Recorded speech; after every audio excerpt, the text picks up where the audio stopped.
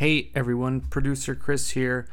Just a note, we actually have an interview with HR Bellicosa that will be happening right after this episode ends. So please stick around after the credits and enjoy a nice conversation that Katie, Sara, and HR all had together. Just a note, the audio is a little choppy. Sorry about that. We'll work to get better next time, but all the content's still there, and I think it was a good chat. All right.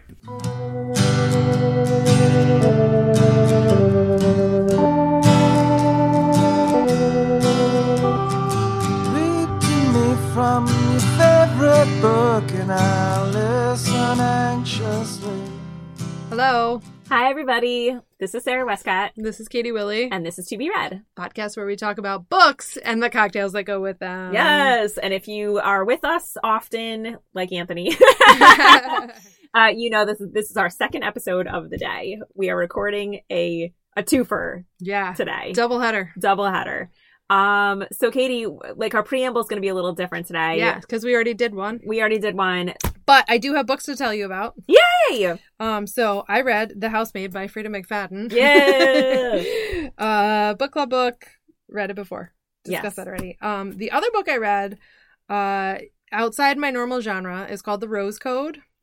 I think I mentioned it to you that it crossed my plate and I was like, this is interesting. Yeah. It's 3 women during World War II working in England breaking German codes. So one's a crossword puzzle nut. One has multiple languages so she can translate the German, and then one's very technical with like the actual aspects of the decoder machine. Yeah.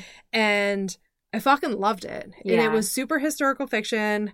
The only gripe I would have about it is that it was over 600 pages, which is a lot, but it didn't feel a lot while I was reading it. Okay. It just took up a lot of my reading. So it didn't bog you time. down a ton. Like, yes. Okay.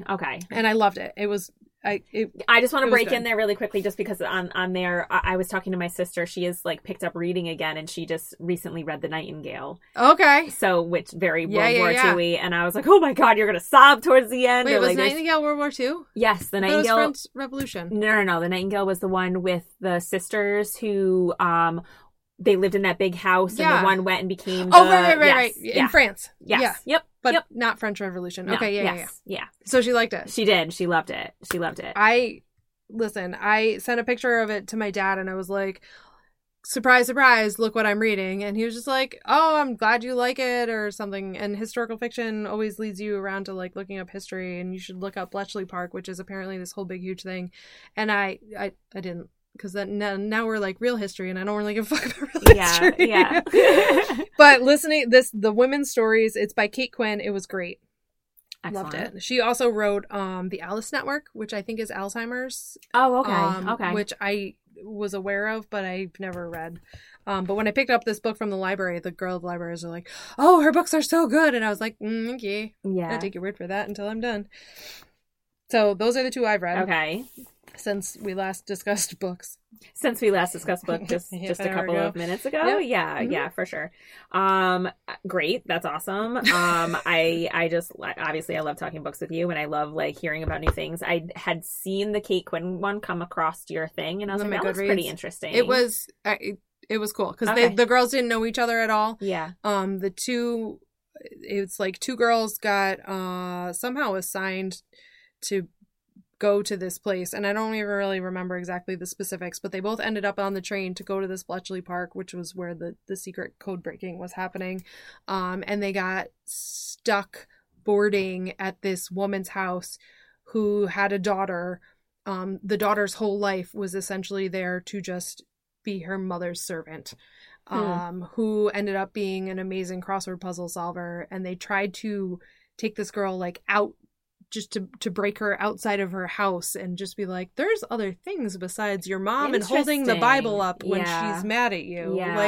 So pulling her out, and then she ends up getting sucked right into the coding, and they're like, you should try it. And she just dives headfirst into it. I'm going to put this on my list. Okay. I will tell you that there is of the 600 pages, there's references to Alice in Wonderland, probably on 500 of them. They start a book club where they are the Mad Hatter's Tea Society. Oh, wow. Okay. There's constant talk about falling into Wonderland and down a rabbit hole and so many allusions to it. And is this why you loved it so much? Probably didn't hurt.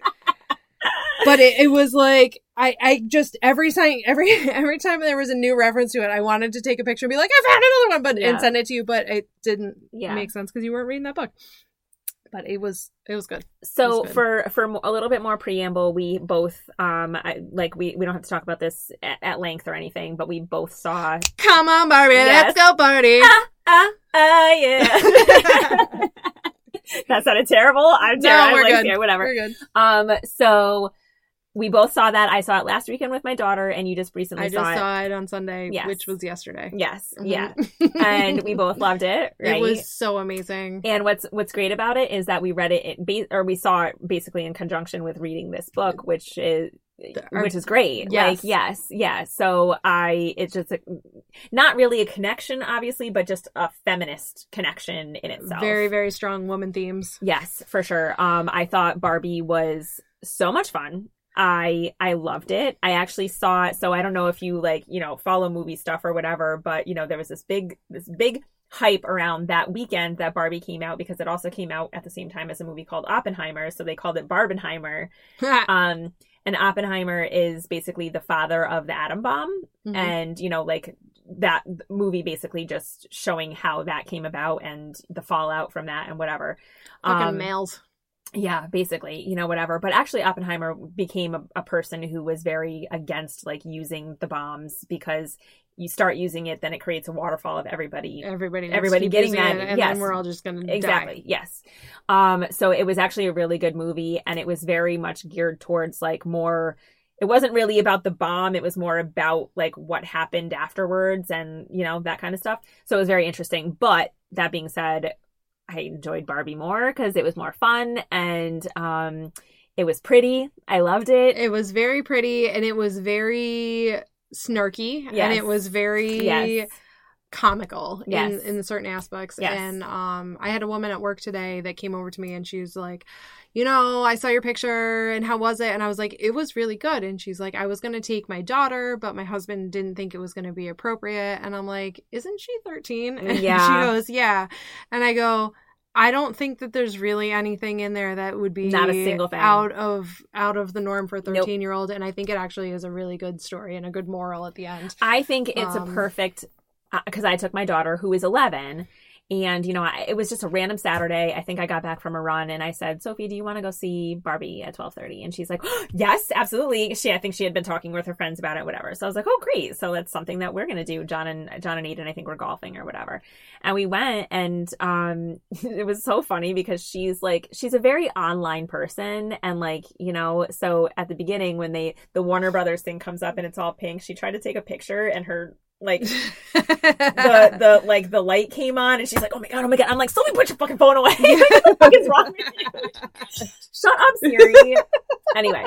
Anyway, Siri just tried to interrupt me. Anyway, I thought it was interesting because there were 6 and 7-year-olds, and I think that for whatever criticism that the movie has gotten for the fact that it has a PG-13, maybe I'm so desensitized to it, but I don't really feel like there was anything that would drastically affect 6 and 7-year-old girls from seeing it. Not at all. And if there was anything, it would just gloss right over their head. It would. There were definitely those nuances, I'm going to beat you off. No, you're going to beat me off. No, exactly. Nobody's going to beat anybody off. Nobody's going to beat anybody off. But there were those little sexual undertones. I mean, there was the point where Ken tried to stay over, and Barbie wouldn't let him. Like, but no. Why? What would we do? What would we do? Exactly. Those little jokes. Night. And there was certainly the part when they come into the real world, and everybody's looking at Barbie and Ken. Smacking her ass. Yes. And Ken is very much that's the world that we live in. Exactly. Well, that shit happened. And the funniest part was about that, and again, a kid is not really going to understand this yet, but you know, there's a part where that part when they're doing that, Ken is just like, I don't feel that they have any violence towards me at all, and she's like very much like, I feel a lot of violence, like I feel like it's a lot of it is coming towards me or whatever, and she's not wrong. I mean, it's exactly what we deal with on a daily basis, just leaving the house. You know, there might be somebody out there who says something to you that's going to come off in a way that sounds like, was that, or are you trying, like, that sounds a little icky to me. And, you know, like, I mean, it's just what we deal with. And I thought the movie had a great message. And, you know, there's men out there who are like, this is just men bashing, blah, blah, blah. And it has nothing to do with that. No. It's just something like Barbie, I'm sorry, but Barbie is about women, and Barbie is for women and girls. And that's just like what it is about. That's it. Yep. You know, like, it's not trying to take anything away from men. America Ferrera's whole character monologue that she did in the middle was speech. Just like, yeah. I sobbed. I think I sobbed through it. I have kept getting fucking goosebumps and having tears, and like, you know, I cry easy, and especially movies and whatever, I cry, and I know I cry, and I'm doing kind of like a little like a. Wipe my eyes. We get to the end of the movie, and Jess goes, "Did we all think we were going to be crying at Barbie?" I go, "I'm not the only one." I mean, my daughter didn't cry. I definitely teared up a couple of times, and I mean, it's just like, you know, the America Ferrera thing. There were those little notes of, you know, you have to be strong, but not too strong because you can't threaten a guy, and like, you know, those little things, and it's like, it just, I felt every single being of it, and I wanted my daughter to feel like she understood it, but also that she hasn't experienced it. And I hope that she never has to experience it, because I want our world to be growing in a sense where women her age don't have to be thinking and worrying about that situation. I mean, it's not going to happen. It's not going to go away completely. I do think we've gotten better, and men have gotten better at not being that way, but there are certainly things that still exist that in the South, perhaps. Yes, exactly. And we might as well just get into our prologue now, you know? The only other thing I want to say about Barbie is I came home and I hadn't eaten hardly any of my popcorn. Might have had something to do with the hangover I had.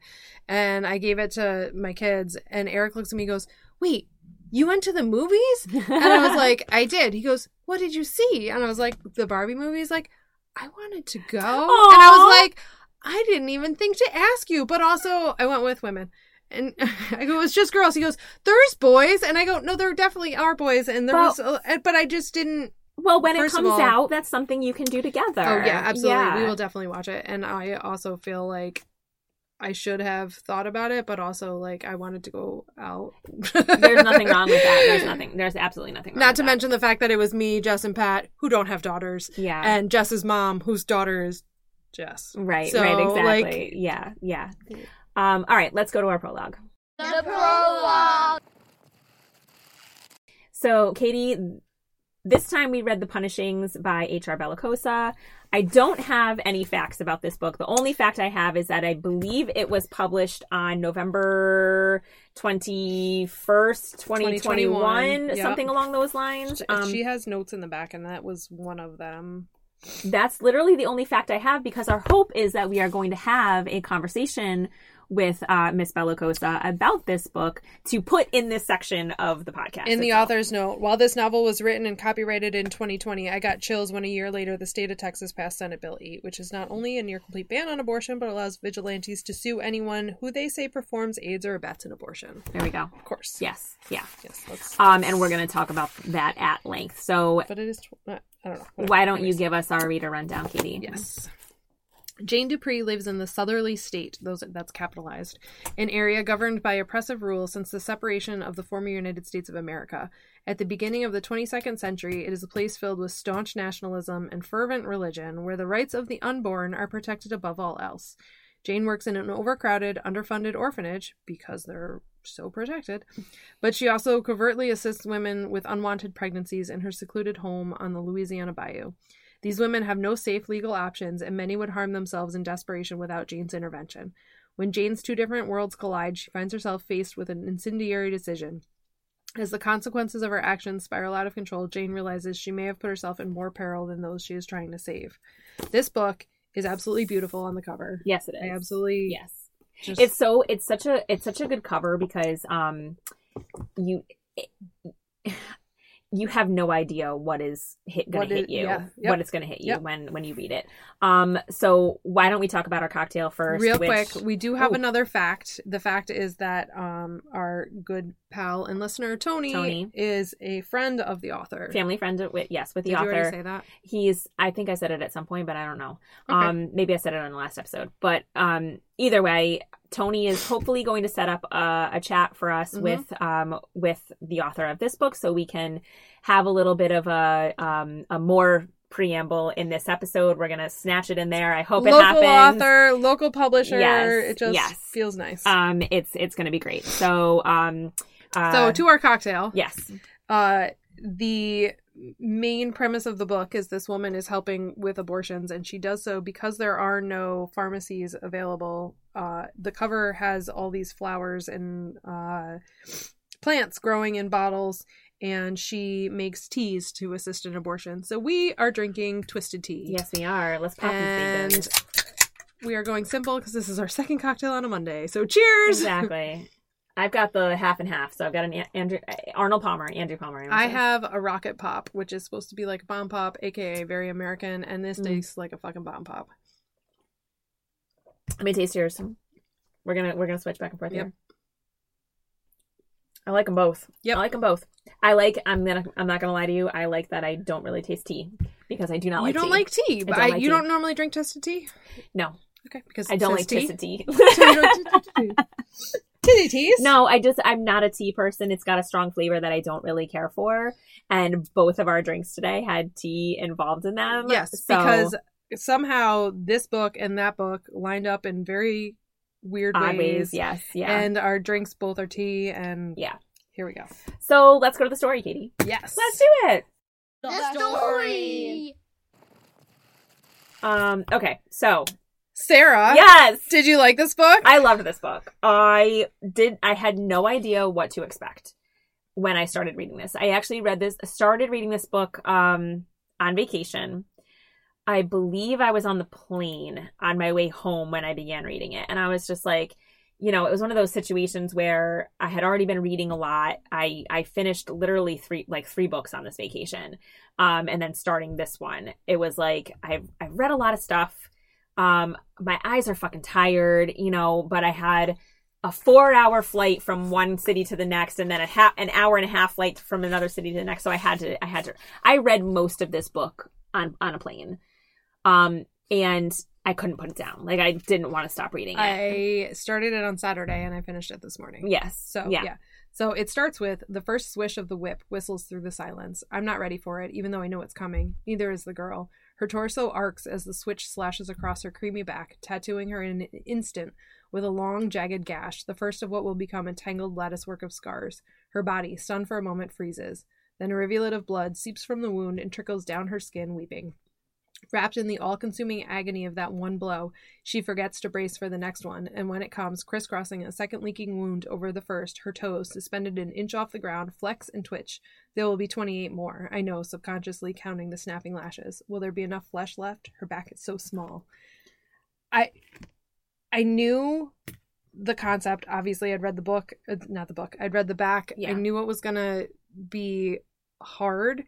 I was not prepared for that opening paragraph to literally punch me in the face. And literally put you in the middle of something so horrifying and that you could almost easily see happening. Yes. You know what I mean? And then as it progresses, it seems more and more likely. I think this is the worst thing about this book, which I think is really important and needed, and I really enjoyed reading this book. I think the worst thing about this book is that a long time ago, it would have felt like something not possible. Mm-hmm. And unfortunately, since she has even put this book out, we now have a near ban on abortion across the country. I mean, certainly not in every state. They constantly talk about states' rights and whatever, but the goal for Republicans and conservatives is to have a ban across the country.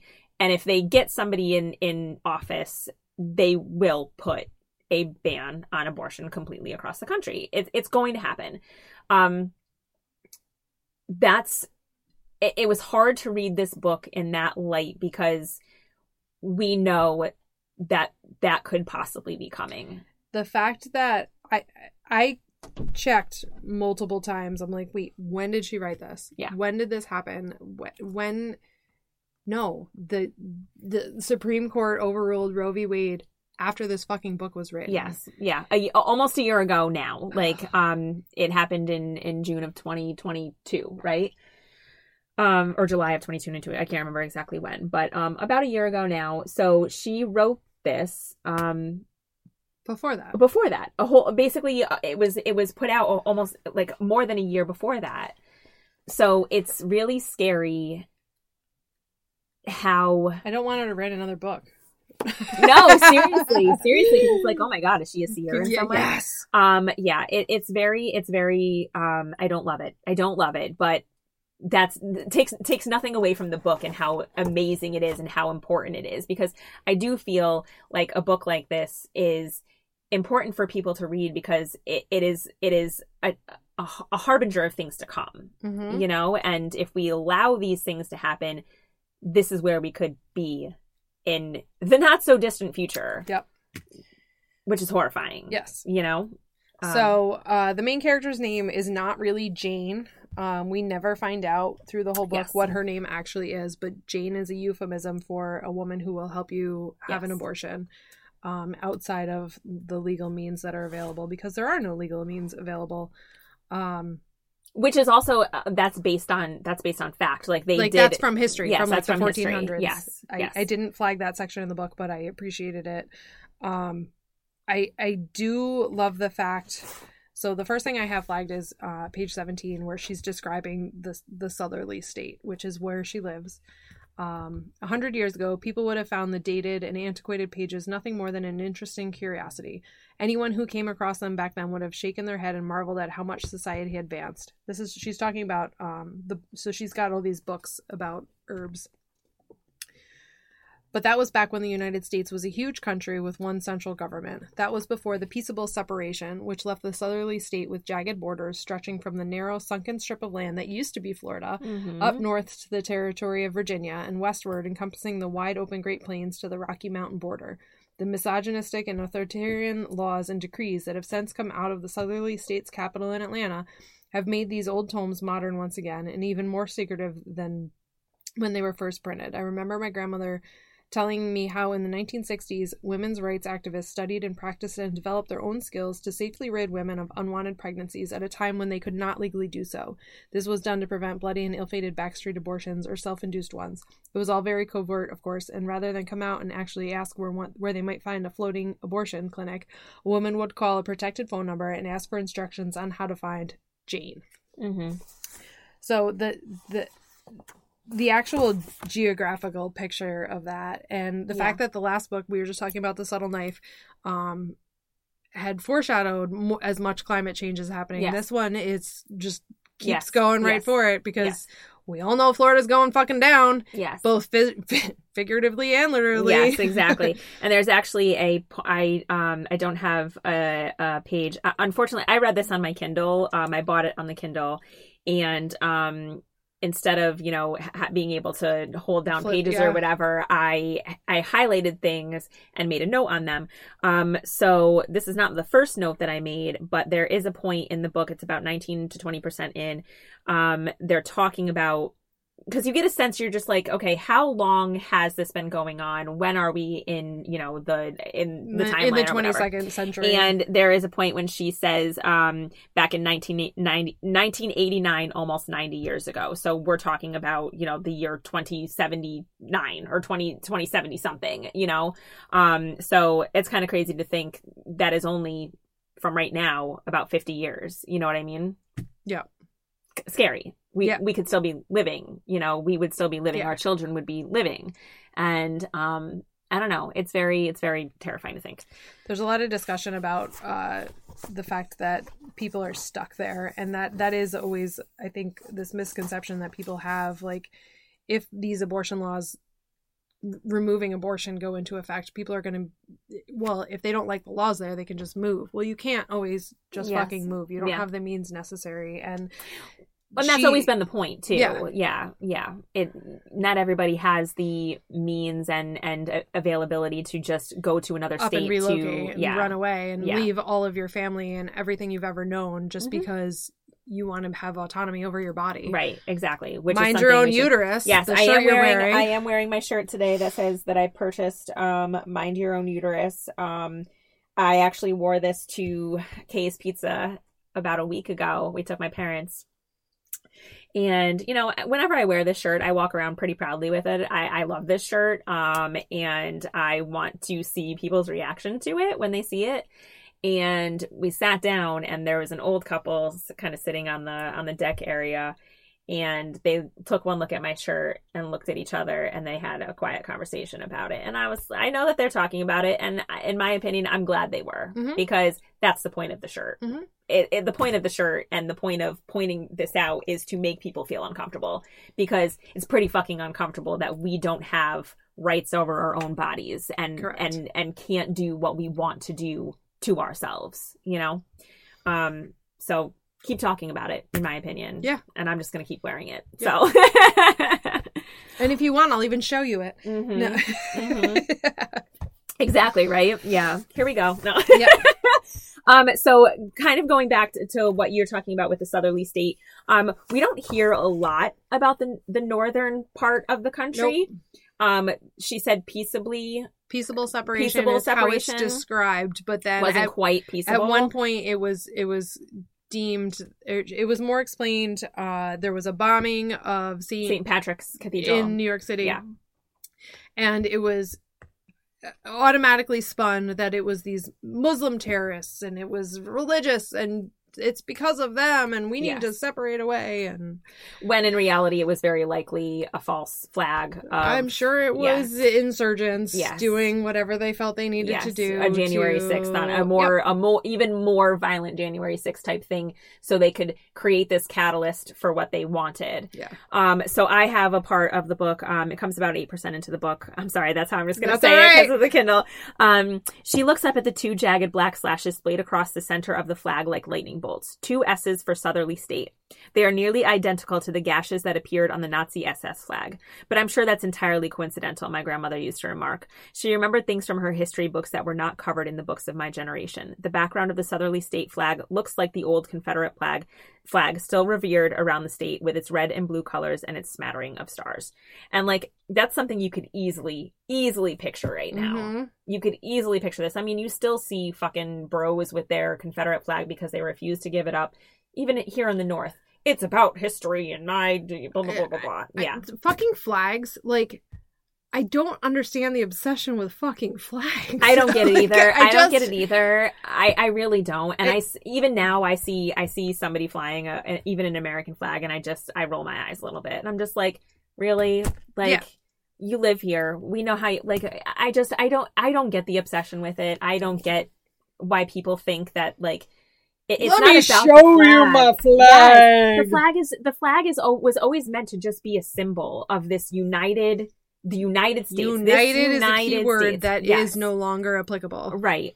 And it's very people take it to mean something more than it is, when in reality, you know, they're not as worried about the people that things affect. They're worried about how their perception of their actions reflect on the flag, which, who gives a fuck? Yeah. Does anybody really give a fuck? Really? I just don't understand. I mean, people do. Clearly, it's fucking ridiculous. Anyway, this is going to be one of those ones. We're just going to go off a little bit. So, I think that the character Jane was developed beautifully. The fact that you got to see the split persona, not persona, but the split worlds that she lived in, where she's in this orphanage that's overrun. They have like a baby drop door, and the state forces them that they have to, officials of the state, you cannot not have the baby door, even if you don't have a spot for the babies. And how much she adores all of the girls who are totally separated. She works on a girl orphanage, not a boy orphanage. Yes. Not a co-ed orphanage, because heaven forbid, literally. So the seeing her caring for all these girls who were essentially forced to be born. Yep. Because their mothers didn't want to go through the process of removing them from their bodies, finding someone to help them when they were unborn, when probably the vast majority of the situations were not comfortable situations. It wasn't, we're a man and a woman and we're married and we're going to have a baby. Yes. Oh, no, wait, I don't want this baby. I'm not ready for a baby yet. Let's get rid of it. No, you can't do that. Yeah. It's very infrequent that a person drops a baby off at an orphanage when coming out of a loving marriage. In a happy relationship. Yeah. It is, somebody raped me. Somebody took advantage of me. Something happened where I felt like I needed to have sex in order to get out of this situation. Yeah. And flipping on that, her home life, where she has these women just show up at her door. Sometimes she knows about them, sometimes she doesn't. And she takes them into her home. Yes. And she learned from her grandma how to use all these herbs and the books that she has secretly hidden behind her dust jackets. And I fucking love the visual of that. I know, That was... It gave me so much anxiety when the pastor would come in and, like, if he just looked at one of those books. But I do want to point out really quickly before we jump in, like, you know, you just said something that I think is really important about, you know, how most of these situations, how they occur and where they occur. And I just want to point out very quickly, and I know I'm sure you have this exact same thought and belief, and I just want to point it out really quickly.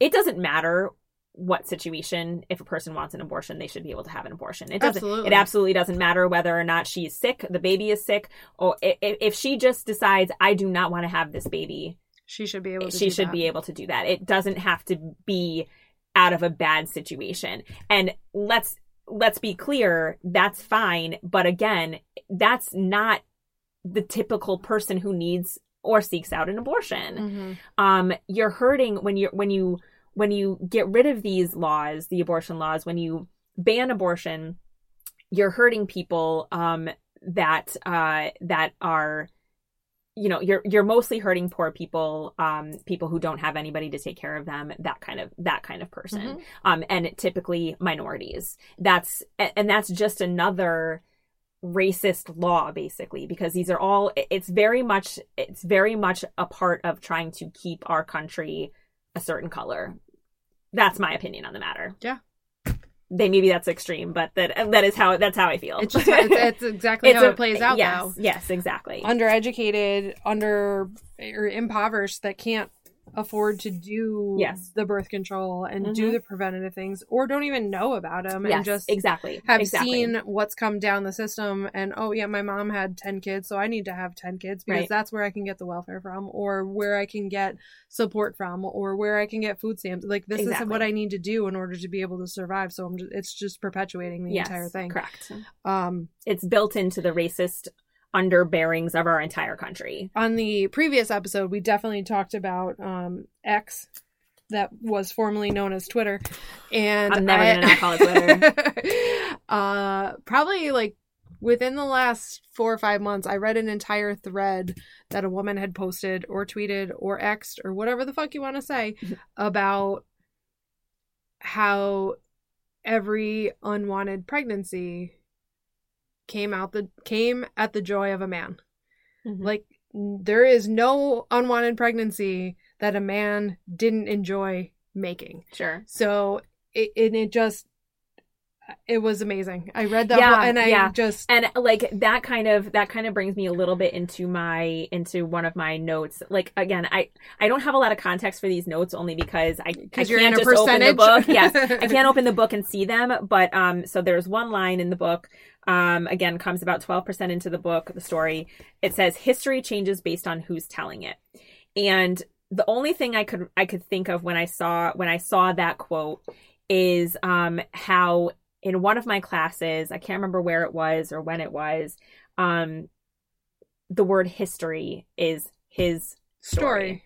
And it's very much it's very jarring when you hear that and see that, and you're like, wow, that's got to be where that came from. That is very... Absolutely. That is very clear as to what they were trying to perpetuate there when they made that word. Like, it was mostly men who were able to continue on these stories, and it didn't matter what the women said. So, I say we change it to her story. Anyway. So I have approximately, I'm going to say 13% of the book in, also known as page 39. I'm at about 13. My next note is 13% in, so I'm curious to hear what you have to say. So it makes me sick every time I think about what happened. How did I get trapped here on this side of everything, in this strange place where people who once rose up a great battle cry of freedom now swear that they got exactly what they wanted? The same people who pumped their fists in the air and vowed to defend freedom for all don't even hold elections anymore. Now they have a marshal who dictates the laws and officers of the state who enforce them. They screamed cries of liberty, but bent toward authoritarianism when it suited their needs. It turns out, Ophelia said, they didn't want freedom for all. They just wanted to get their way, and sadly, they have. This is like reading that you're so drawn into like the political spectrum right now. Like whereas people are so ready to put Donald Trump back in office. I don't fucking understand how some of these people are in charge of things. Like, I know. I know. And that, I think... Like, how do you have a woman who's in... I don't even fucking know if she's a House Representative or Senate, because I don't know fucking shit like that, because I try to avoid all politics at all causes. How do you have a woman who goes into a political session and holds up fucking porn pictures of the president's son and isn't just like, oh yeah, I really support her? Like, that's Marjorie Taylor Greene, and people love her. I don't get it. I don't. She is. What is she? She's House of Representatives. She is from Florida. She's or Georgia. I'm sorry, Georgia. She's like a fucking reality show comic star. Yeah, she's real. She is one of the most disgusting human beings that live on this planet. And there is somebody running against her, and I think it's a he. I hope he wins. I have donated money to his campaign. I will donate money. There are certain people that I will donate money to, like, even though I don't live in their state, whatever, I will donate because I want to see them kick this person out. And she is one of those people. She's disgusting. But along those lines of what you just read too, about the same way in, Ophelia always spoke about the violence that had been building throughout the nation in the years leading up to the massacre in the church. Assaults on facts happened with increasing frequency. Patriotic hymns became a mandatory part of all gatherings at churches and rallies. She said you could feel the shift in the air, the intolerance, the hard bend to the conservative right, the methodical chipping away of the rights of others. Something was coming, Ophelia said. Everyone knew it. And it's very scary to read this because it feels like what's happening. It feels very much what's happening. And like when you said, patriotic hymns become a mandatory part of all gatherings at churches and rallies. The fact that the singing the Star Spangled Banner at at sports things, that wasn't always a thing, and it became a thing because it made people more money, honestly, and saluting the military and all that stuff. And that's great. I get it. I understand. But it starts to feel, especially when you're saying that a person can't protest against it, it starts to feel mandatory, and it starts to feel like you're going to be persecuted against if you are not following these things that people are expecting you to do. And you're expected, if you live in this country, you are expected to say the Pledge of Allegiance every morning, at school, which I think is kind of ridiculous as well. Why? I'm sorry, I'm an atheist. My children don't believe in God. That's, and they have to sit there and say every morning, that a nation under God, most, I can't think of the word I want. Contradictory thing. We have separation of church and state, but our fucking Pledge of Allegiance says one nation under God. Yes. The it's fact that we do that is just ridiculous. There has been a strong in the most recent years thinking about the Pledge of Allegiance, I mean, I grew up obviously doing the Pledge of Allegiance. You did as well. It was an expected thing in school. Mm-hmm. And I feel like if you didn't stand up and say it, you would have gotten reprimanded, maybe sent to the principal's office. And there is part of me that wants to tell my children, don't do it. Don't stand up. I want to see what happens. Like, I want to see if somebody is going to come and tell me.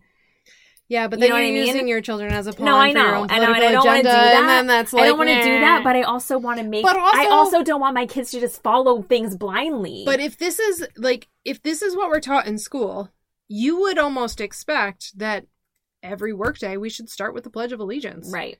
Like, why don't we? Where does it stop? Why did it stop? Yes. You get to college and all of a sudden now you're allowed to think outside of the box and you can you don't have to do that anymore. Yeah. Well, I mean, a lot of that probably has to do with the fact that, especially in public schools, they're government funded. So it's very much like you're not getting money if you're not saying the Pledge of Allegiance, if you're not singing the Star Spangled Banner every time before a sporting event. You know what I mean? Like, you're not going to get that money that you want. Sorry. Which is so ridiculous. They play the game because they have to. So yeah, it's gross. It's gross. Right, so I don't have anything until book. We're talking about the book. No, I know. But that's the thing; it's so thought provoking and makes you think of certain things. On page 60, my note says Rachel's going to turn out good, and I got to the end of the book and I went, "Yes, I was fucking right." That's funny. That's funny. So, I honestly wasn't expecting that. No, I did know Emily was going to turn on her at some. I knew she was going to, just because she was just like. So she was. I really think it boils down to the fact that she sat so far front in church. Like, that was like my indicator that she's not gonna. She's actually pretty devout, and like, she was having, like, I don't know if it was like halfway through the book or whatever. She was having these doubts about the abortion that Jane had helped her have, and it was very disconcerting. So this is the page 60 is right when the new baby comes in, and I don't know what it was that just made me.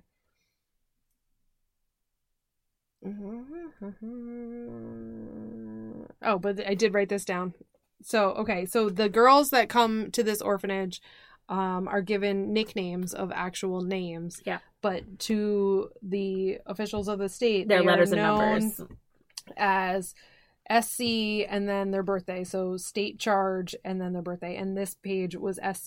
The new baby is Demarius, and it's SC 0411, which is Adam's birthday. Which I was like, that's funny, yeah. But somewhere in there must have been something. Oh, that's what it is. Rachel enters this crowded gathering space holding a baby wrapped in a thin blanket. She is unsmiling. This unexpected arrival is a strain on her, and I know she must have started running the numbers in her head the moment she discovered the infant in the foundling box. That's the drawer. Mm-hmm. I have always thought it should be called the foundling drawer, as it's built into the side of the building and slides open with a tug on the handle from the outside. Rachel checks the foundling box each morning as soon as she wakes, looking for babies anonymously left there in the night, but I imagine she does not expect to actually find a baby in it these days. Xavier recently hit full capacity. However, many other orphanages have as well, and though it has been well announced in the parish that we're full, we are forbidden by the state from sealing the box. Somewhere in this page made me go, Rachel's gonna fucking be good. Yeah. She's gonna be good. Yeah. Because she is so strained at the orphanage, and I think that I just was like, she knows that this is not the way to go. Yeah. Like, these orphanages are just bursting at the seams, and it's not sustainable. Right. And they're underfunded because they're talking about watering down the formula that they give to all the babies. Yep. And it's like, yep. Well, and that just goes back to I know we've had this discussion before, and this is the perfect time to bring it up. It goes back to, and you said it before, like this, there's a certain point they only care about having birth. The unborn and the controlling of somebody else. Once somebody has given that birth, the birth of the child, doesn't matter what happens to them. Now that you have a child, you need to be able to support it on your own, and we're not going to give you any support financially because... Yes. And if you can't, then you're going to give it to the orphanage, and we're not going to help them at all. Yeah. Because why? That's not our responsibility. That's not our responsibility. Like, it's disgusting. It is absolutely disgusting, and it's, again, something you could easily see happening because it does happen. The migrants that are trying to come over the border, immigrants, migrants, whatever you want to call them, that are trying to come into this country, that are being turned away, seeking asylum here, and being like harassed, hurt, and injured. And it's like, you can't say that these unborn children are more important than these ones. Yes, like, yes. You're talking about... You are a hypocrite in the literal sense of the word. Exactly. You're talking about a fetus that cannot live outside of my body on its own. But you literally... There were stories where people were just like told to push the kids back in the water. Mm-hmm. If they're crossing the Rio Grande, push them back in. They're not people, apparently. Mm-hmm. It's disgusting. It's disgusting. That's the kind of thing that gets people killed all the time. All the time. We don't care. We don't care about the babies once they come out. Once they're born. That's your problem, not ours. You just can't kill it if it's in your body. But you can't kill it before you can't it's kill alive. a fetus in your body. Yeah. Yes, it's disgusting. Truly, truly disgusting. Oh man, I'm getting heated.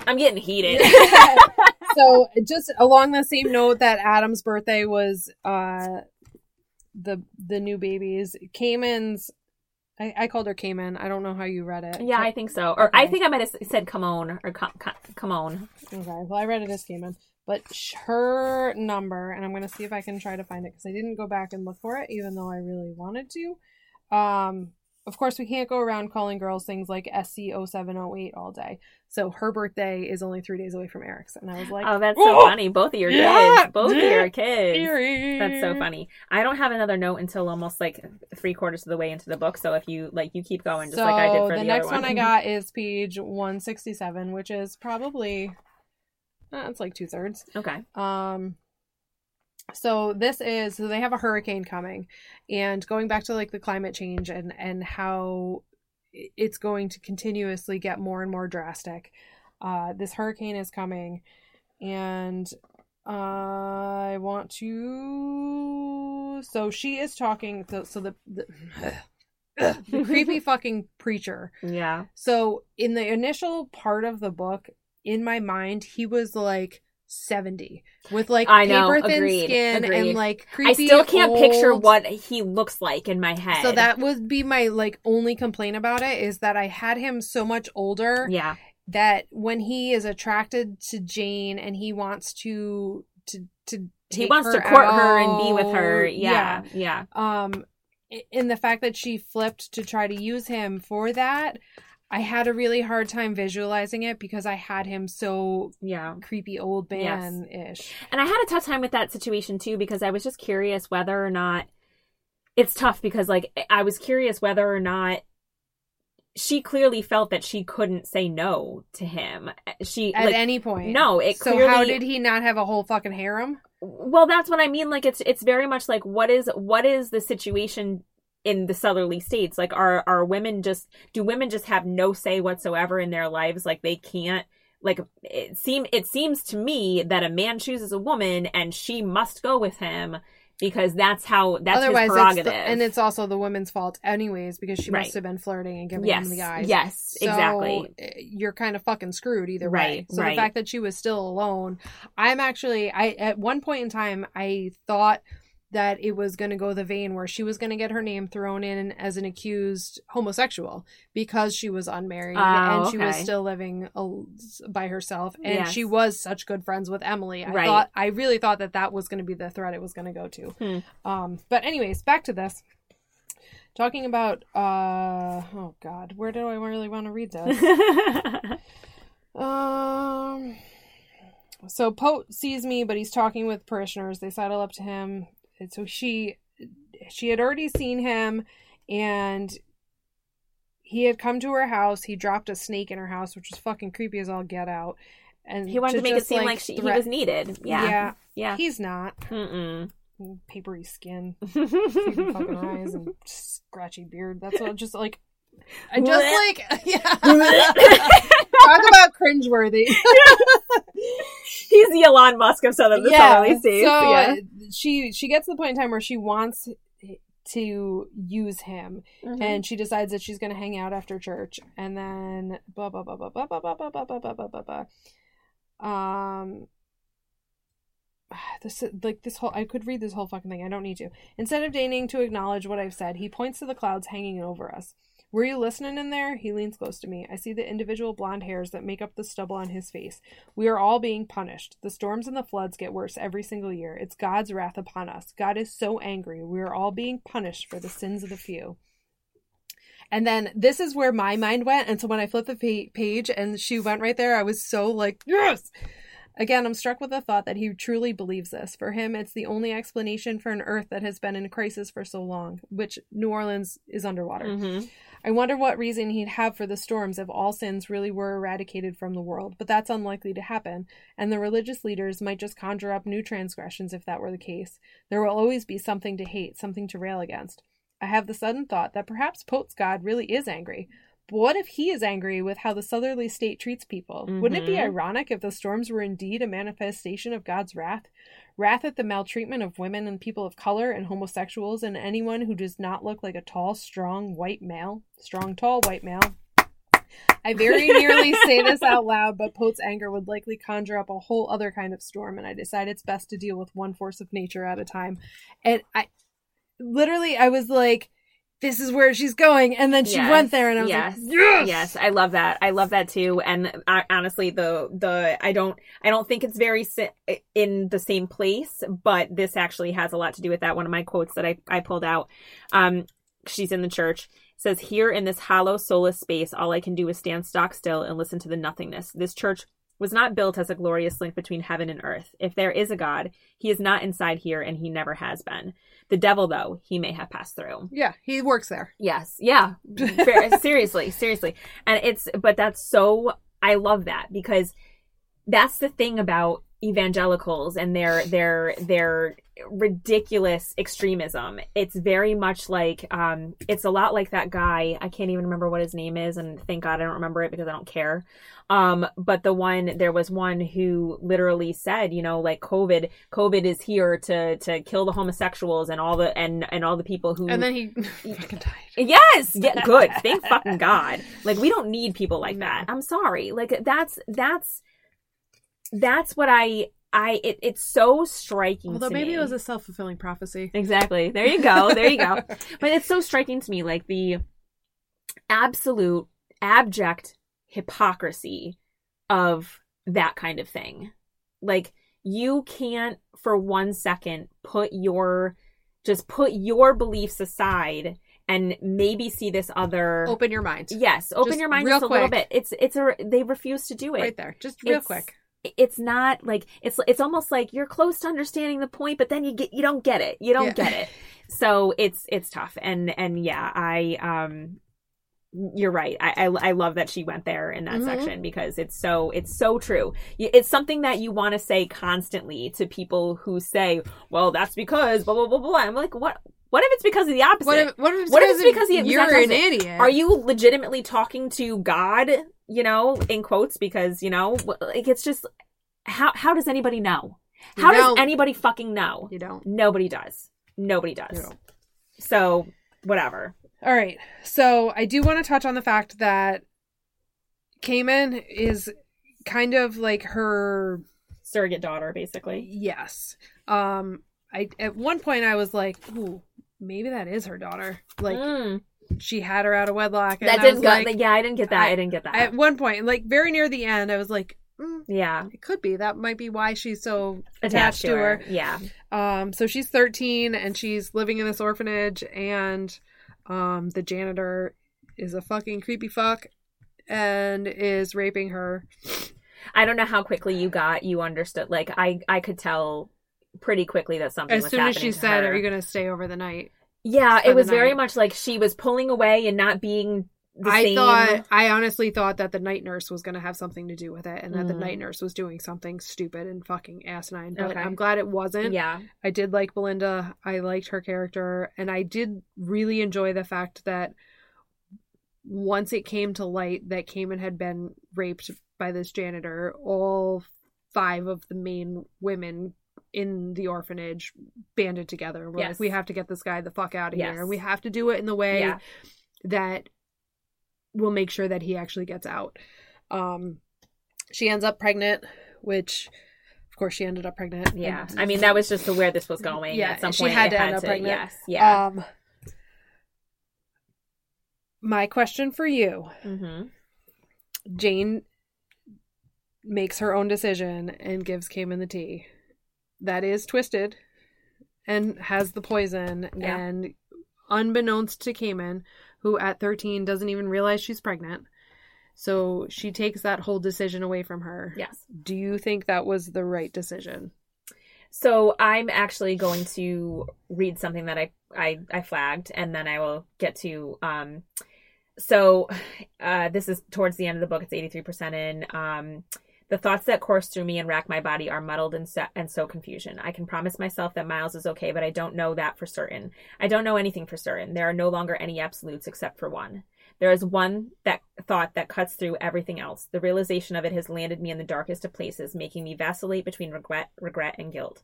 Not about everything I've done, but about the one thing, the worst thing. I know it with painful clarity now. I didn't allow Cayman, whatever, to make her own decisions. Everything I did was without her knowledge or consent. I am no better than Benjamin Pierre. No better than the Southerly State. I am one more entity who took away Camon's rights over her own body, and I am the one she trusted above all others.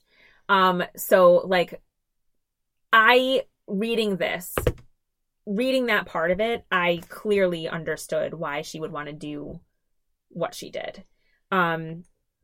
She didn't want to, I mean, we can literally go back to the conversation we just had about Lyra and Will.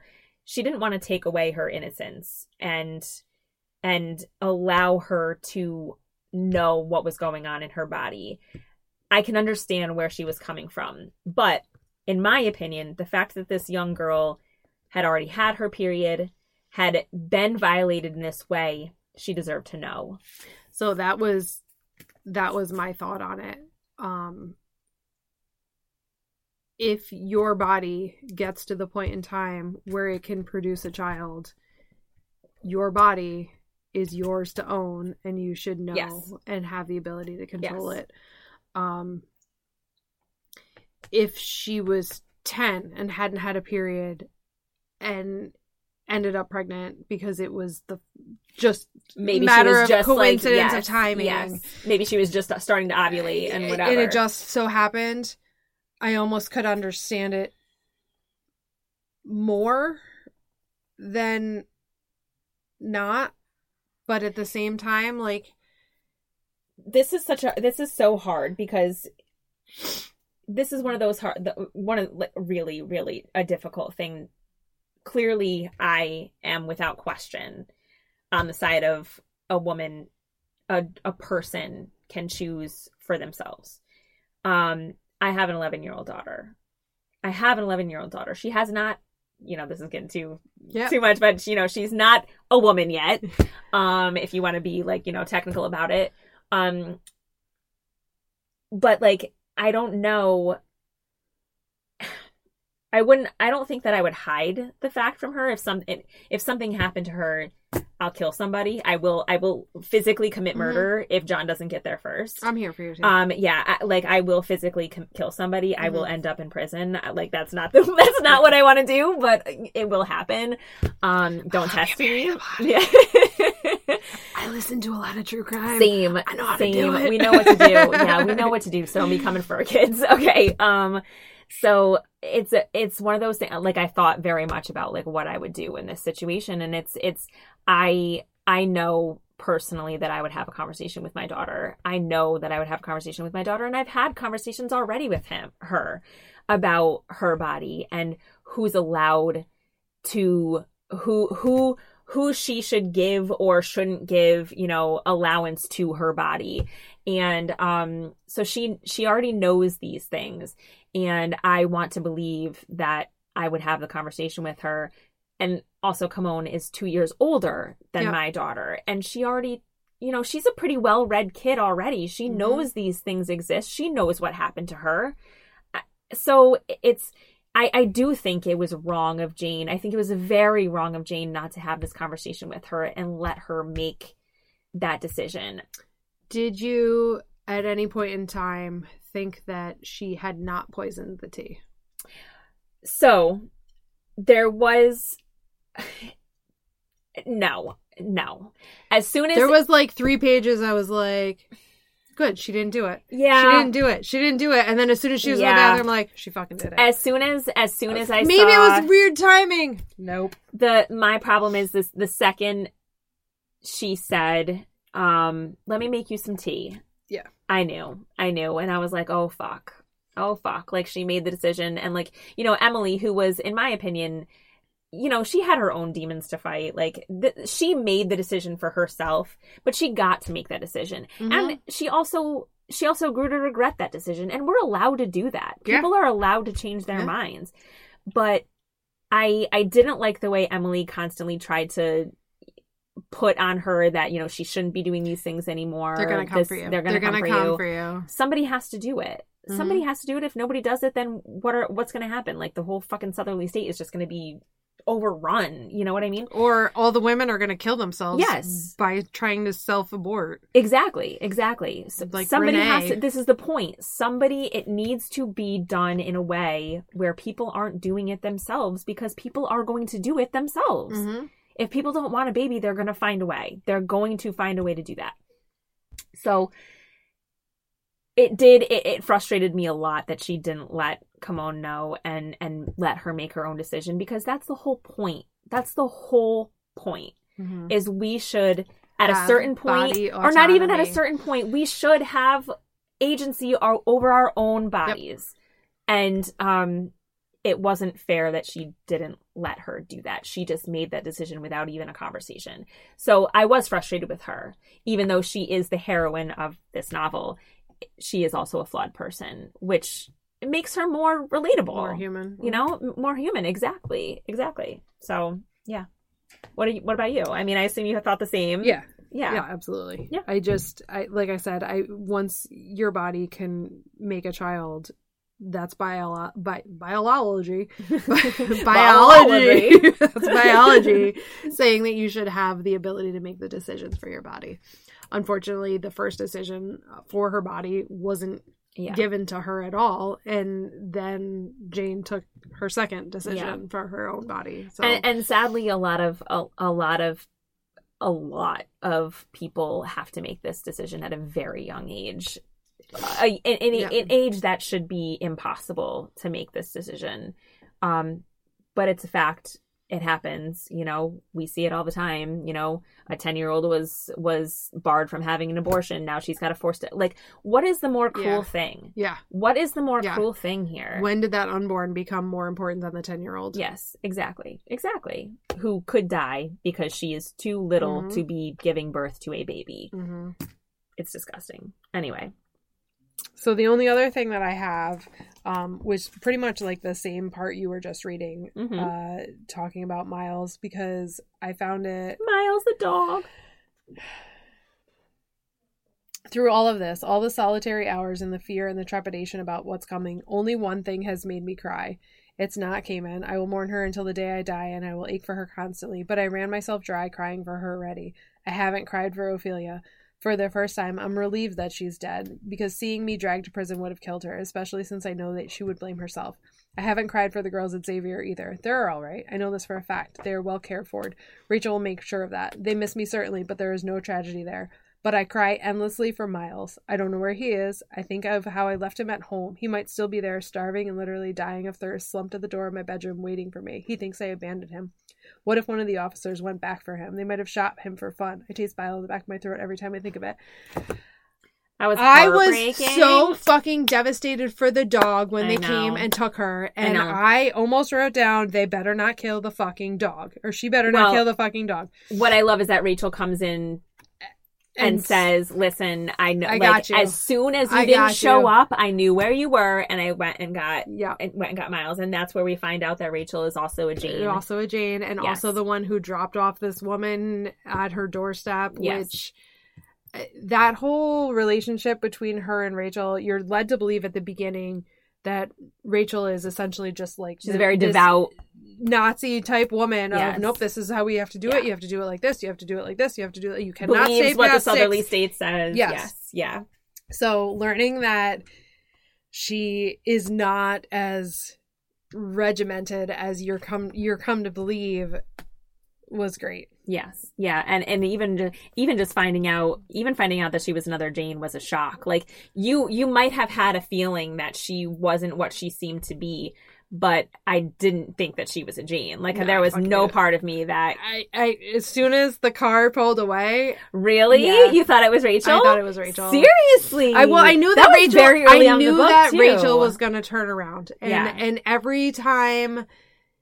So you're led to believe she's fervent and just rigid, but then every step of the way after that, she's bending. She's like, yeah. She'll say to your face, "You can't do that," but also like slide you the pass. Yes, right.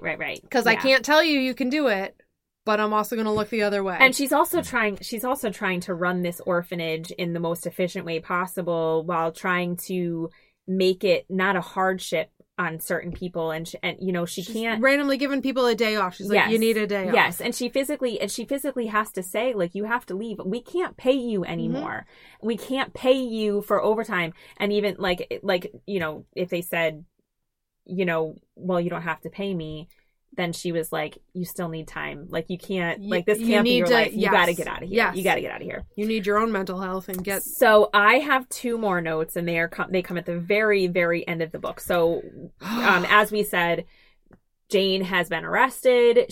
Somebody did put her name in Tamburo. Yeah. Somebody did put her name in, and we find out that it's Emily. Fucking bitch ass hoe. No, right? It was the pastor.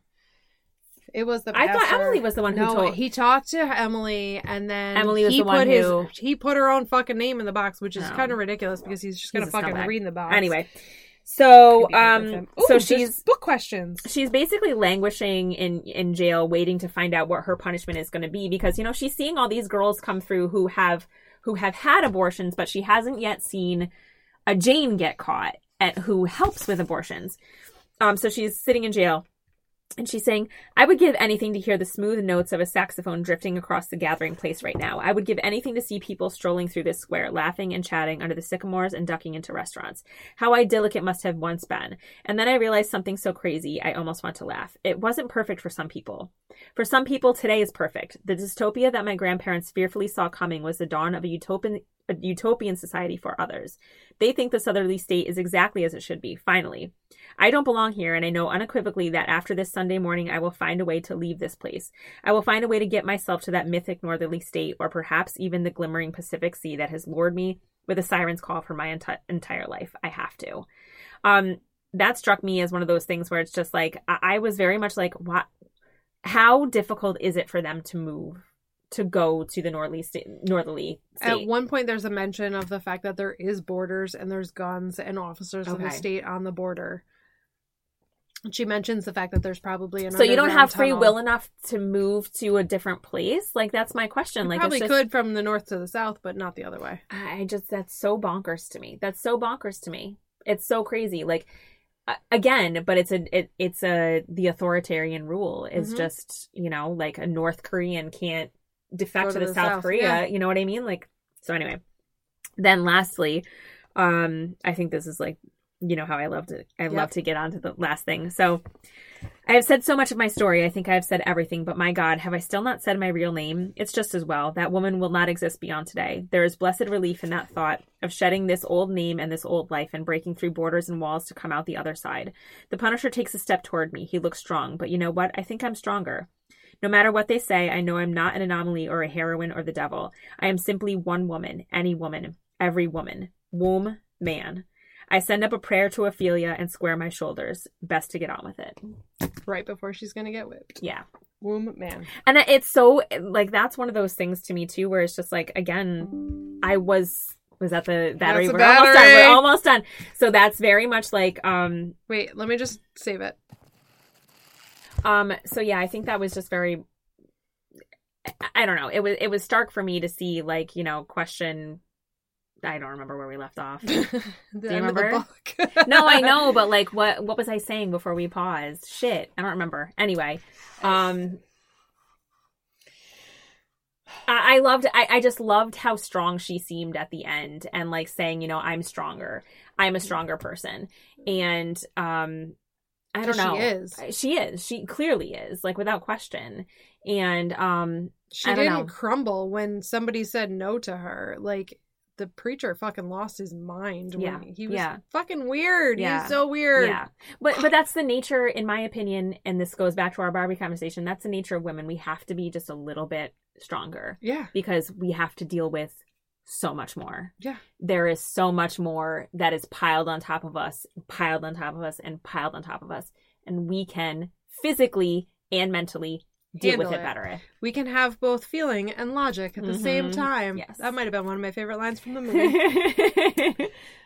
So real quick, I just want to say about the author. So H.R. Bellicosa is a writer, avid traveler, and most importantly, a proud mom. She lives with her husband, son, a sweet dog, and a cantankerous cat, all of whom make her laugh every day. I love that. That's all we have to say on this one. Yes, this and very good, prescient book. But so let's go to our epilogue. All right. Okay. All right. The epilogue. Katie, I meant to look up what we were reading next, but I don't remember. Isn't it Killers of the Flower Moon? It is Killers of the Flower Moon. I already started it. Yes, Killers of the Flower Moon. I'm super excited to read that one. This was a recommendation from producer Chris. Producer Chris picked it. Yes, he did. So I think that he's going to join us. I certainly hope so. I would hope so, to discuss that one. I'm looking forward to it. Your dad wanted you to read this one too, right? And I have it. Yes. It's on my nightstand. It's going to finally move a book from my nightstand. Yay! I started reading it and I'm enthralled. I'm very interested.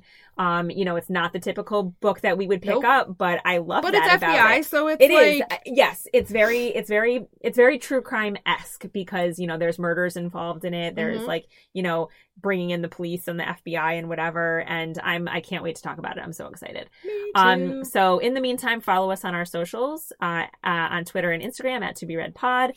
Email us if you have any questions, want to, chat with us, maybe anybody other than Tony, but Tony as well. But Tony, we better get at least one, if not two emails from you about these double episodes. ToBeReadPod@gmail.com. And please, please, please join us next time. When we make your To Be Read pile one book shorter. Bye, everybody. Bye. To Be Read is hosted by Sarah Westcott and Katie Willie. Produced, edited, and mixed by Chris Turrow. Logo concept art by Rhiannon Kenfield. Graphic design by Steve Pius. Theme song, Read to Me, written and performed by Austin Maffa.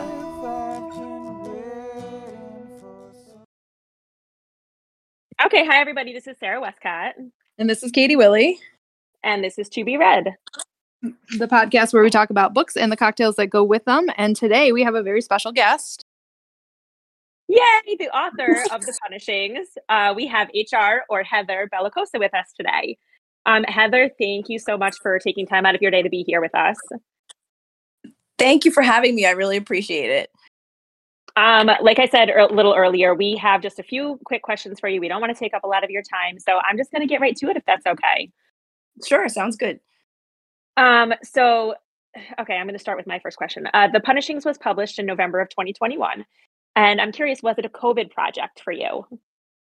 It was actually not a COVID project. I wrote it in 2019 and the very start of 2020, but then went on a little hiatus with it while I got an agent, and we submitted it to publishers, believe it or not, March of 2020. So wow, it was literally right as soon as the world shut down. And my agent said, this is going to be a little tricky because, everybody's all of a sudden working from home and the editors have little kids. And so it was a very complex time. And in the end, then it wound up not getting traditionally published because they were very nervous about the topic being digital. So I wound up publishing it on my own because I thought it was a story that I really wanted to get out there. We are so glad you did. Yes, same. And that leads me to the second part of the question for me was, what made you want to write this book specifically? Was there something in your life, or is it just, the world and where the country is headed at large? It was the fear of what the world at large and this country, the direction that it's headed. I think it was, you could really see the writing on the wall, the introduction to religion in a lot of aspects, politicians really pushing that, seeming to know the buttons to push for their followers and supporters. And I truly think a lot of them don't actually have a religious or moral stance against abortion, but I think they know that their supporters do. And so it seemed like that was the hot button top that they would be able to rile people up with. And I think, unfortunately, that's just made it more difficult for women to just access healthcare. And that really angered me. So that was the catalyst for the project. Yeah, I want to just briefly jump in and say I completely agree with you 100%. And I find it funny that, you know, they push it so hard when it's also clearly a losing political stance. You understand? Yeah, absolutely. Yes, abortion wins at the ballot every time. So yes, and anything you proven over and over again. Politicians making healthcare choices, that's women never win. Right. Exactly. Okay, Katie, you're next. Sure. So my first question is, what was your actual writing process for this book? I'm pretty visual, so I actually would make like poster boards of, like, I had one for the Southerly State and Louisiana, and I make a lexicon. I read this somewhere once where you just write down a bunch of words. Sometimes they rhyme, sometimes they don't, that are going to fit into your book, and then you look back on the lexicon and see where you could fit it in. So I tried to do that with the setting to get heavily into the place of like the Bayou and the Southerly State and Louisiana in general. And then I write out a timeline. I knew basically where the story wanted to go. So I had a pretty strict timeline and outline that I followed. Interesting. Okay, and that kind of leads into mine as well. This book seems to be very carefully researched. And in fact, much of the horrible things we read about or read about, were pulled directly from our horrifying history of demonizing women. Was there anything that you researched that flat out just shocked you and floored you? Or was it pretty much, I knew that this happened in the past? I think the thing, like the Salem witch trials and things, I pulled from that. I pulled the Tamboro from Florentine history. What really surprised me was when I went through and read that Umberto Eco's The 14 Ways of Identifying a Black Shirt, I believe it's called. It basically goes through fascism. And when you read that list, we are so close to so many things that's really horrified me. And I did read a quote one time. I believe it was a Harvard professor, or it was one of the Ivy League. It was a theology professor, and he said the next time that you will see fascism, it's not going to be in a Nazi uniform. It's going to be like in a priest's robe holding an American flag. Yeah, and that was like, whoa, it chills. And I feel like we're nearly there, and it's horrifying to me. Yes, and I think that was one of the hardest part about reading your book is that we can see it happening in real time in a way. Maybe it's not that extreme yet, but there's also a possibility that extreme will happen. Right. And we hope it's not too late. Like, I never want to see it come true, but same. And hopefully we do not. That's right. Oh, goodness gracious. But yeah, just visualizing your world was unfortunately incredibly easy for us to do, I think, Katie, right? While we were reading it. Really. And it's terrifying that it doesn't seem that far off at all. Yeah. Right. Sadly. Yeah. I hope we could turn it around. I hope it's not too late. All right, Katie, you up. All right. So my next question it's like a two-part question, but I'll just do it all at one time. So was Jane intentionally left single to allow the relationship with the pastor to develop, or did you have any outlines where Jane wasn't single? I always had her single, and I never saw her. But I think it was that it would have been so hard. She's the nature of a man and let her into her job life that I think it was easier to just have her be with no ties. And then that did make it easier, definitely, to have the pastor kind of slip in there because she was single. He was so creepy. I know. Yeah, he's horrifyingly creepy. Like I don't know what you were picturing when you wrote about him, but I kind of have you ever seen those like Slender Man? I kind of pictured him. No, I don't know who that is, actually. Oh my God, just honestly look him up and just put a little hat on him, because I don't think he wears a hat, but if you look him up, that's what I pictured. It's just a very tall white man, very scary looking. That's what I pictured every time. That's what I was going for, so that's good. I'm glad. Okay, good. Like a totally white, stark skin. Like it's yes, creepy. Very pale, like light eyes. That's how I pictured him. Yeah. I had him like in my mind as very horror film priest, old, skinny, what I think I had him in my mind older than he actually was, or maybe it's just if you got the creepy part, then that's good. I'm glad. that really doesn't matter. For sure. Just keeping up with Jane, we never learned her true name. We call her, I believe her last name is Dupree, right? Jane Dupree? Yes. Yep. Had you originally planned to name the character, or was she always meant to be sort of anonymous to us? I wanted to keep her anonymous, to go by Jane, just because, again, that is something that I took from history, where, in the 60s, when there was a network of Janes. And then I thought right at the end, maybe I would reveal the name. But then I thought, you know what? She was just one of many women. I think I would rather keep her to just be one of many and keep her sort of anonymous in that way. Yeah, and that was one of my favorite parts of the book, I believe, at the end, when you said, when she's saying, have I not even told you my name yet? I can't believe that, but maybe I shouldn't. I really, that resonated. It was very relatable because it could be anybody. Oh, thank you. I'm glad. Yes, that's what I was going for sure. Just one of many. Yeah. Love that. All right. So I want to say that I was exceptionally grateful that you did not kill the dog. Yeah, that was yes. That wasn't going to happen. So my question is, do you have any pets that influenced the creation of Miles? I have a dog. He's a Cavalier King Charles Spaniel, and he's so sweet. And that, yes, we have a bond where I could never kill the dog, and I don't like reading books where the animals die. No, yeah, same. People are one thing, but yeah, I only read a book and it was a really great book, and then they killed a puppy, and I was like, I hate you. You can't kill puppies. No, it's horrible. Honestly, any pets, it's really is awful. Kill some people, that's fine, I guess. That's right. The world is burning, but no, don't kill the pet. Yep.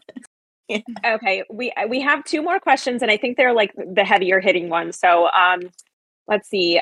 We never actually witnessed Jane's punishment at the end of the novel, and in fact, the novel seems to end on a hopeful note, even as she is being essentially walked to the gallows. Does Jane find her way north? I like to think that she does. Some people have asked me if there's a sequel, and it's maybe there's one in my head, but there's no plans to write one as of now. But I feel like her goal was to get Cayman out of there.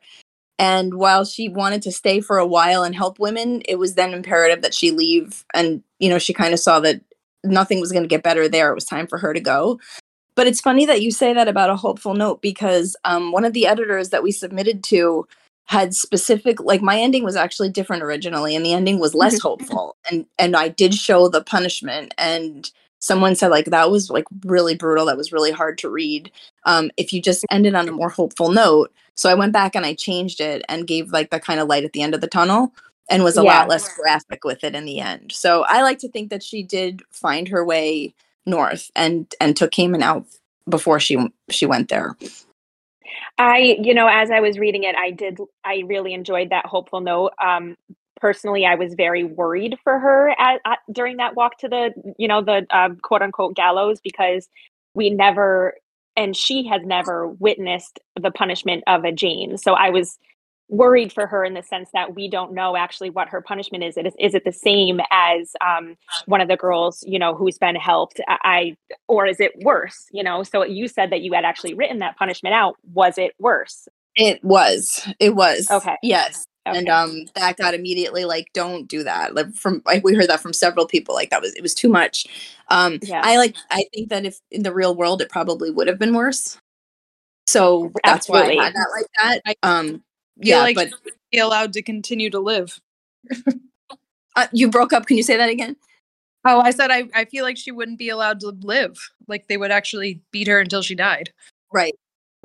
And there was that's women, so I think they would almost relish it.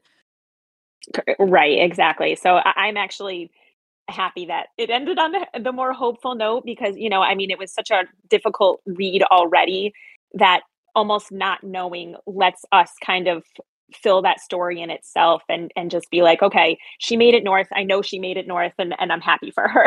Oh, good. I'm glad. yeah, that was hard, but all right, Katie, you go with our last question. Well, we have two more, because remember I added one. Oh, okay. Yes, right. Sorry.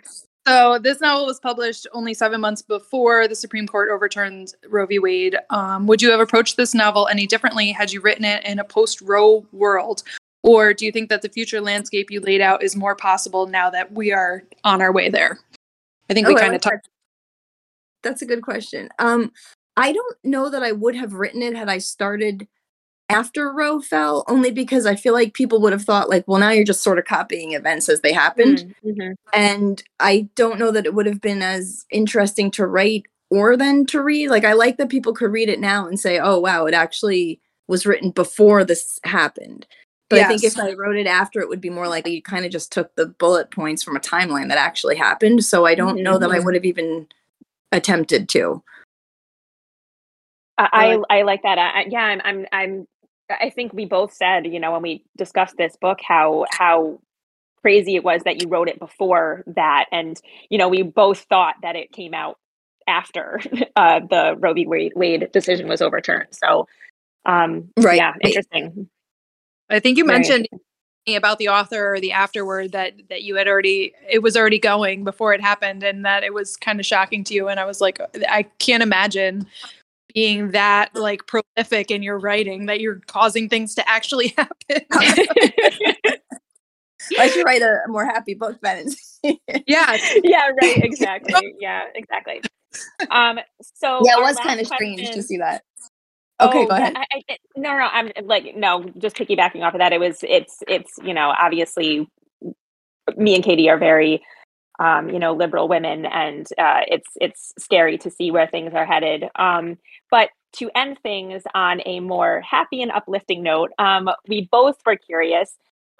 What's your favorite book, or what is your favorite genre of books? Or answer both questions, please. Okay, I think my favorite genre would be I love historical fiction, so a lot of that. Mm-hmm. I like literary fiction, I guess you could call it, more like, you know, upmarket book club books. I think one of the favorite books I've ever read is, well, I have to give a nod to The Handmaid's Tale and inspiration from that too. I've always loved The Help from a long time ago. That resonates with me from ages ago. And there's a book by Sue Monk Kidd called The Invention of Wings. Did you ever read that? It's such a beautiful book. We did. We read it for book. We did read that one, right? Yeah, that was a very good book. You did? Yeah. I just thought her writing was so beautiful in that. I really liked the story. So that one stuck with me too. I love it. That's amazing. I love historical fiction myself. And I like it when, you know, fantasy becomes involved too. So it's like historical fantasy fiction. I don't know. Oh, nice. Yeah, it's interesting. But that's all the questions that we have. Katie, do you have anything else, or? No, I just am really grateful that you were time and talk to us, and I am so grateful to Tony for recommending this book and putting us in contact with you. As am I. Yes, I've actually not met him yet. He works with my husband, and so we've not met face to face. We've done some emailing, and we keep saying one of these days we really need to meet in person. Yeah, so I'm looking forward to meeting him.